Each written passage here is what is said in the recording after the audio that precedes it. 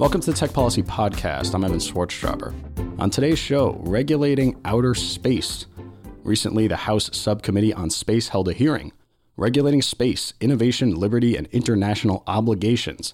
In that hearing, they discussed a White House report from the last administration, President Obama, under the Commercial Space Launch Competitiveness Act of 2015. You will hear that on the show as CSLCA. Got a lot of fun acronyms today. Essentially, the Obama administration was saying there's a gap in regulation for innovative space activities. And what do we mean by that? We're talking about private missions to the moon, private missions to Mars, or asteroid mining, things that you might have heard about in the context of companies like SpaceX. And of course, the report recommended a way to fill this gap in regulation. It said we need a, quote, mission authorization regime, where essentially the FAA, the Federal Aviation Administration, would head up a panel to review requests for innovative activities and approve those that are in compliance with domestic laws, national security interests, and international obligations like Article 6 of the Outer Space Treaty, something we've talked about on the show before. Now, unsurprisingly, Republicans rejected the report, said it was overly regulatory, but after we got the partisan jabs out of the way, we got to the more serious discussion of what should the role of government be in space. So that's what we'll be talking about today. And I've got two guests joining me who've talked about space on the show before. Jim Dunstan, longtime space lawyer and founder of Mobius Legal Group. Jim, thanks for joining. Thank you, Evan. And Berin, also a longtime space lawyer. He's actually the first person I ever met who was a space lawyer. And yes, that is actually a thing. So Berin, thanks for joining. Besides us, have you met any others? No, thank God. But anyway, let's get to this. So Jim, I'm going to go ahead and assume that you agree with the general criticism from Republicans that it was overly regulatory, but we are operating in a world where there's going to be a government role in space. It's not just going to be some Wild West where people are launching rockets willy-nilly. So what should the government role be? And what are these concerns from Democrats about how we need to have more regulation in this space? Well, in terms of what the role of government is, we have to go back to what our international obligations are. Again, we talked about Article 6 before, but I think a lot of people misunderstand it. What Article 6 says first is that countries, nations are responsible for their own activities and the activities of their citizens, the non-governmental activities. And then it says that nations must authorize and continually supervise those activities of non-governmental. But the real question is, what does that mean? What does authorization mean? And what does continuing supervision mean? And what we've talked about in the past and what Berin and I have been working on is the notion that it's all about a government's own risk tolerance, really. Because when it comes down to it, a government could say, we're not going to do anything. We're going to let anybody do anything that they want. And if something bad happens and we're on the hook, we're willing to take that risk. And then the other extreme of that would be, we are going to regulate the heck out of it. In fact, we're going to prohibit private enterprise in space because we're so risk adverse. We don't want anything bad to happen, and so nothing can happen. And when you talk about risk, you're talking about the trade-off is liability, right? Yes. It's who pays if something goes wrong. So the more government involves itself, the more that government will be on the hook. And if governments take a more hands-off approach, they can kind of point the finger at the private company and said, hey, they're the ones who exploded that rocket, not me. They're the ones that should have to pay for the debris that fell in the waters of X country. Well, except for ultimately, it is still going to be the government that's going to be liable. So take an example of asteroid mining. And somebody decides they want to bring an asteroid back and they want to process it in low Earth orbit. If I'm risk adverse, I say, no, I'm not going to allow you to do that. I'm going to regulate you out of existence because I don't want that potential liability of that rock coming back and not going into low Earth orbit. In fact, hitting the surface of the Earth somewhere. Because if it hits on the surface of the Earth, I'm absolutely liable for that. There's no sort of negligence theory. I'm completely liable for that. But then there could be countries that say, gee, that could be worth trillions of dollars. And so I'm willing to take that risk that something bad can happen because there's an economic benefit of doing it. And so it's that trade-off that we're really dealing with here. And it seems like in a bipartisan way almost, and you might be lamenting this, that there was a general sense at the end of the hearing that, it'd be nice if we could figure out a way to not have to regulate innovative activities, if we could just let people do their thing. But we can't because it's not realistic and it's illegal under the law because the government just has to supervise all these activities. Is that a fair assessment of the situation here, that yes, it'd be great to have permissionless innovation in space, but just too bad because, quote, national security interests will always trump commercial interests. That's something that was said in the hearing. Do you agree with that? Well, I think the problem is all of the questions and all of the scenarios that were brought up during the hearing on both sides of the aisle, by the way, both Democrats and Republicans, involve situations that are already highly regulated, that we already can stop the bad stuff that they were envisioning happening. We don't need new regulations to make sure that people don't bump into each other in orbit, or that people get rid of their satellites at end of life. We have multiple sets of regulations that already require that. Why do we need another regime on top of that is the question that I have. Well, let me just to jump in here to explain. So right now the United States has implemented part of that Article 6 responsibility by licensing launch and reentry. That's what the FAA does.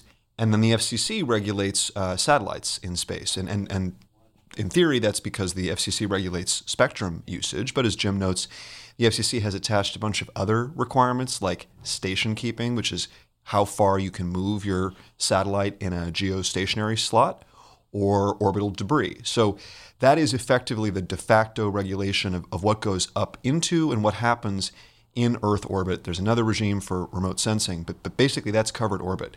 What we're talking about now is what happens beyond orbit, and it's things like, do two missions conflict with each other? Do two parties on the moon end up interfering with each other? That's one category, and as Jim rightly says, that's something that ultimately the U.S. government is responsible for. If the United States and, let's say, a Chinese company end up causing interference to each other, that's something that is going to be adjudicated between the United States government and that foreign government or foreign company, and it's up to the U.S. in domestic law to decide in advance how to handle that risk. But there's another category of things we're talking about here under the Outer Space Treaty that aren't quite so simple, which is, in law, we often talk about rules of reason, how much is enough, you balance, you have reasonableness. That's sort of what tort law does. And then there are some things that we just ban outright. And the Outer Space Treaty does ban certain things outright, like harmful contamination, putting weapons in space, appropriation of territory. Those are things that I think the United States government actually does have a responsibility to make sure don't happen in advance. And that's why, to get back to your original question here, Evan, I think the answer between the Democrats and Republicans at that hearing lies somewhere in the middle.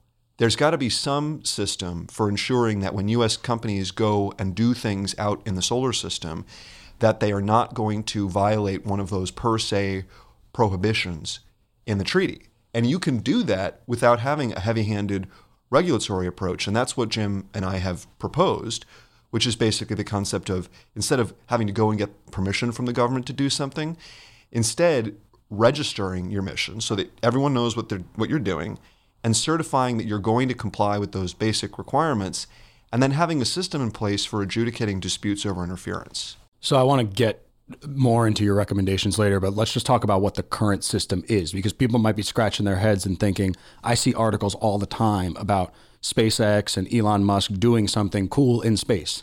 And President Obama has gotten a lot of credit for being a president that embraced the private sector role in space, despite the general criticism that he was too regulatory as a president. An interesting quote recently from Consumer Technology Association's Gary Shapiro. He said, Obama was pro-tech but anti-business. Kind of an interesting distinction he's made there.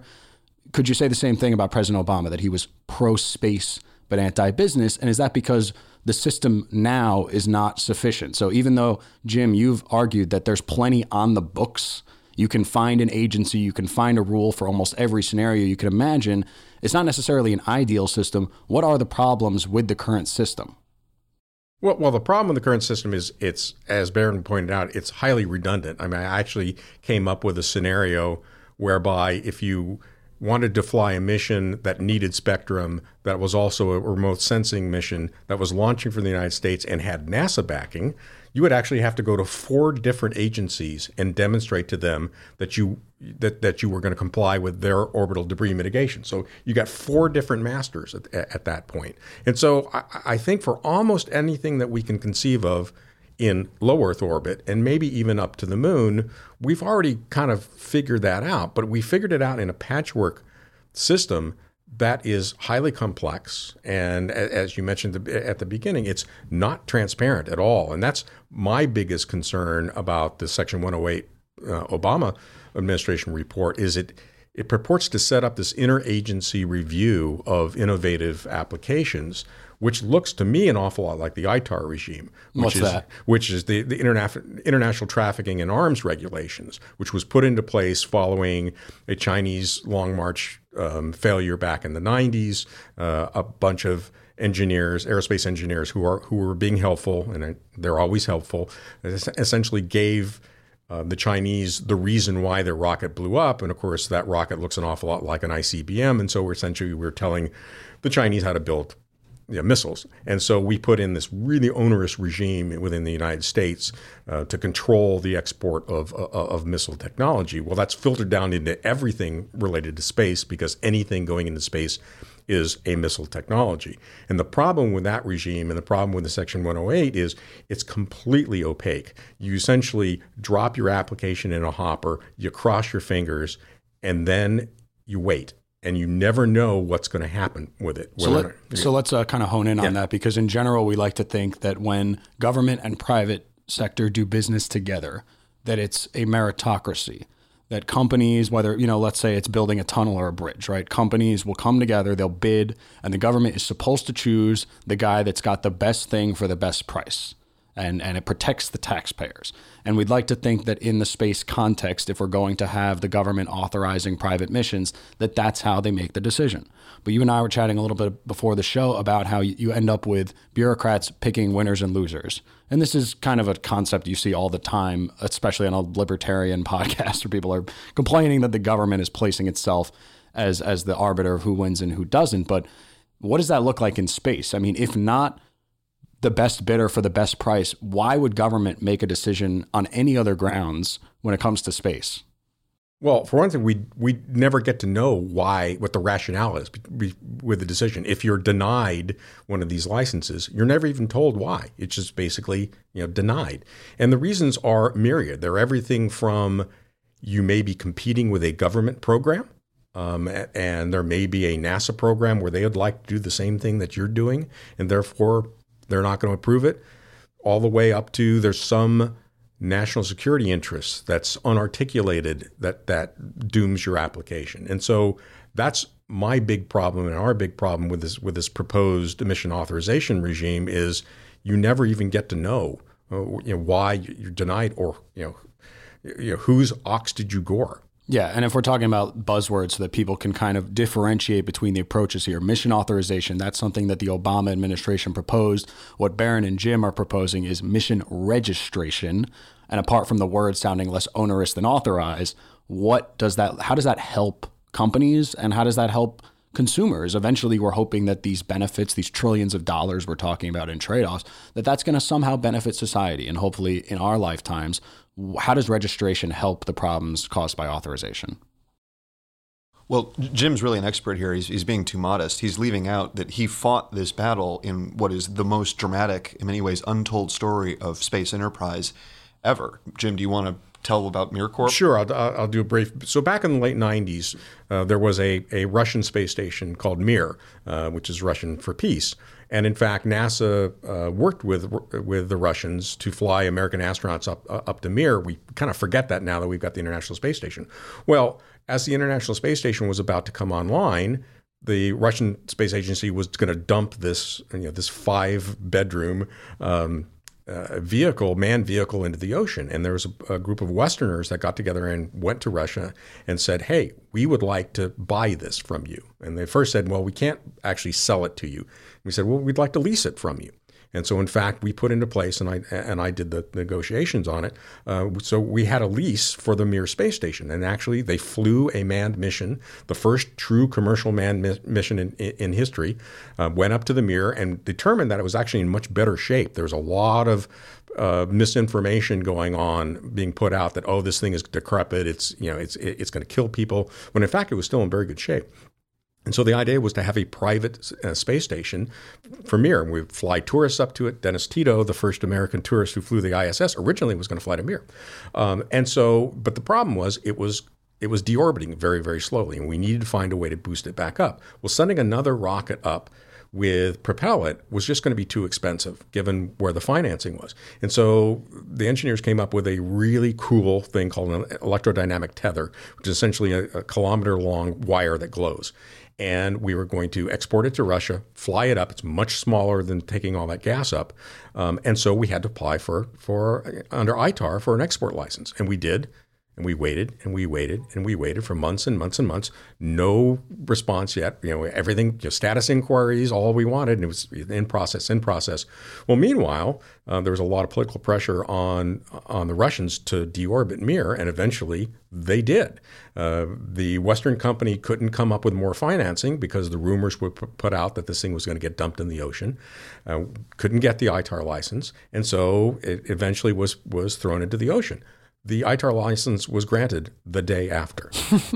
Coincidence? I think not. And the point of that story is to answer your question, Evan, because that story illustrates what happens in the black box process, where if you have, as the administration has proposed, the previous administration, if you have a regime where you ask for permission, and then it goes into some interagency working group, NASA or some other government agency can, for its own reasons, say, we don't want competition. We're going to kill your effort. And they can effectively do that. And so the difference at the end of the day between a mission authorization and a mission registration system is sort of the presumption that's set.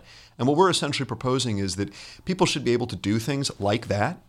And if there's a problem, if it's in fact the case that something in that mission is going to violate the Outer Space Treaty or create a real problem in the U.S., yeah, there should be a role for the U.S. government to do something about it. But that should be the exception rather than the rule. Right. So I want to, at the end of the show, kind of give you a chance to talk about South by Southwest, Berin. But just to sum up this topic, we've got the hearing recently. We talked about the general sentiment kind of being a throw up your hands and say, well, it's too bad that the national security and other considerations are going to kind of ruin this for everyone. But what should people be looking out for? How is your plan being received? Is the industry kind of getting behind the Obama plan just for certainty? What should listeners who are interested in private space exploration or public space exploration be looking out for in the coming months and years, given that these are kind of where the fault lines are? Well, I think we are on track. What's fascinating here, of course, is the fact that there's been almost no domestic space legislation, almost ever. We've got a few bits and pieces, the CSLCA. That's part of why we keep going back to the 60s. Exactly. Exactly. So what's innovative and interesting is the fact that there is interest on the Hill, on both sides, on both the House and on the Senate side, to do something, to move, sort of advance the ball. Because for my entire career, 30+ years doing space law, these issues have always just been the can's been kicked down the road. And it's always, we'll get to it at some point. Well, they're getting to it now. So that's the fascinating part. We're dealing with some of the issues that when I was coming out of law school, I was hoping to be able to cut my teeth on as a young lawyer. I'm now a much graying lawyer and finally getting to it. So that's the exciting part. So stay tuned. This is not something that's going to happen in 5 or 6 years. This is something that's going to happen within a year, within 2 years maximum. So things are going to happen.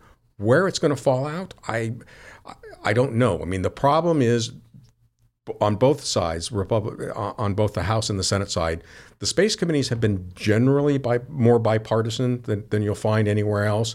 But yet there was still a fair amount of partisanship going on. I mean, it was pretty clear that both the committee chairman Lamar Smith and the subcommittee chair Babin, I mean, their opening statements, they were just basically taking pot shots at the Obama administration for no particularly good reason, for no substantive reasons of what was wrong with the Section 108 report. It was essentially just DOA because it was a Democratic initiative. Yeah, and we like to think that tech policy and in particular space policy can be bipartisan, but of course the disease of partisanship knows no topic boundaries. So, even though maybe at the end of the hearing when no one was watching anymore, everyone was having a great conversation, but at the beginning, people have to throw out their jabs. But speaking of the future, I mean, Berin and I were just at South by Southwest in Austin, which was the second biggest tech gathering in the world.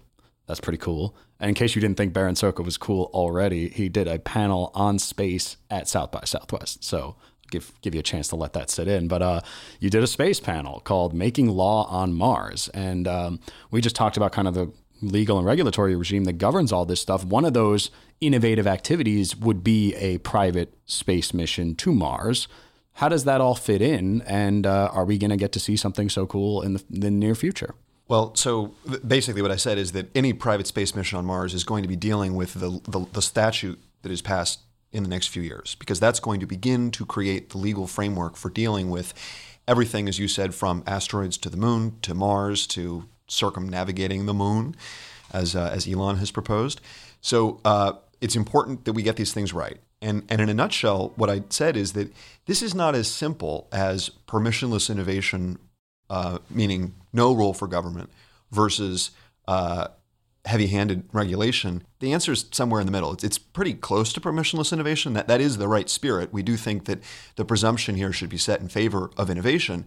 But there does have to be a legal mechanism that's going to govern everything that happens all the way up to a private space colony on Mars. And it's going to boil down to some system of, do you comply with the basic requirements of the treaty? And then is there a mechanism for ensuring that if you do something that's problematic, that interferes with other parties, that the U.S. government can make you stop? And this is where I want to be clear. Republicans, I think, are wrong in making this overly simplistic and saying this is just about getting the government out of space and so on. And the administration does have a point. There's one line in the memo that they issued, this Section 108 report, that says that there has to be some ultimate mechanism for getting companies to stop doing stuff. I think that's right.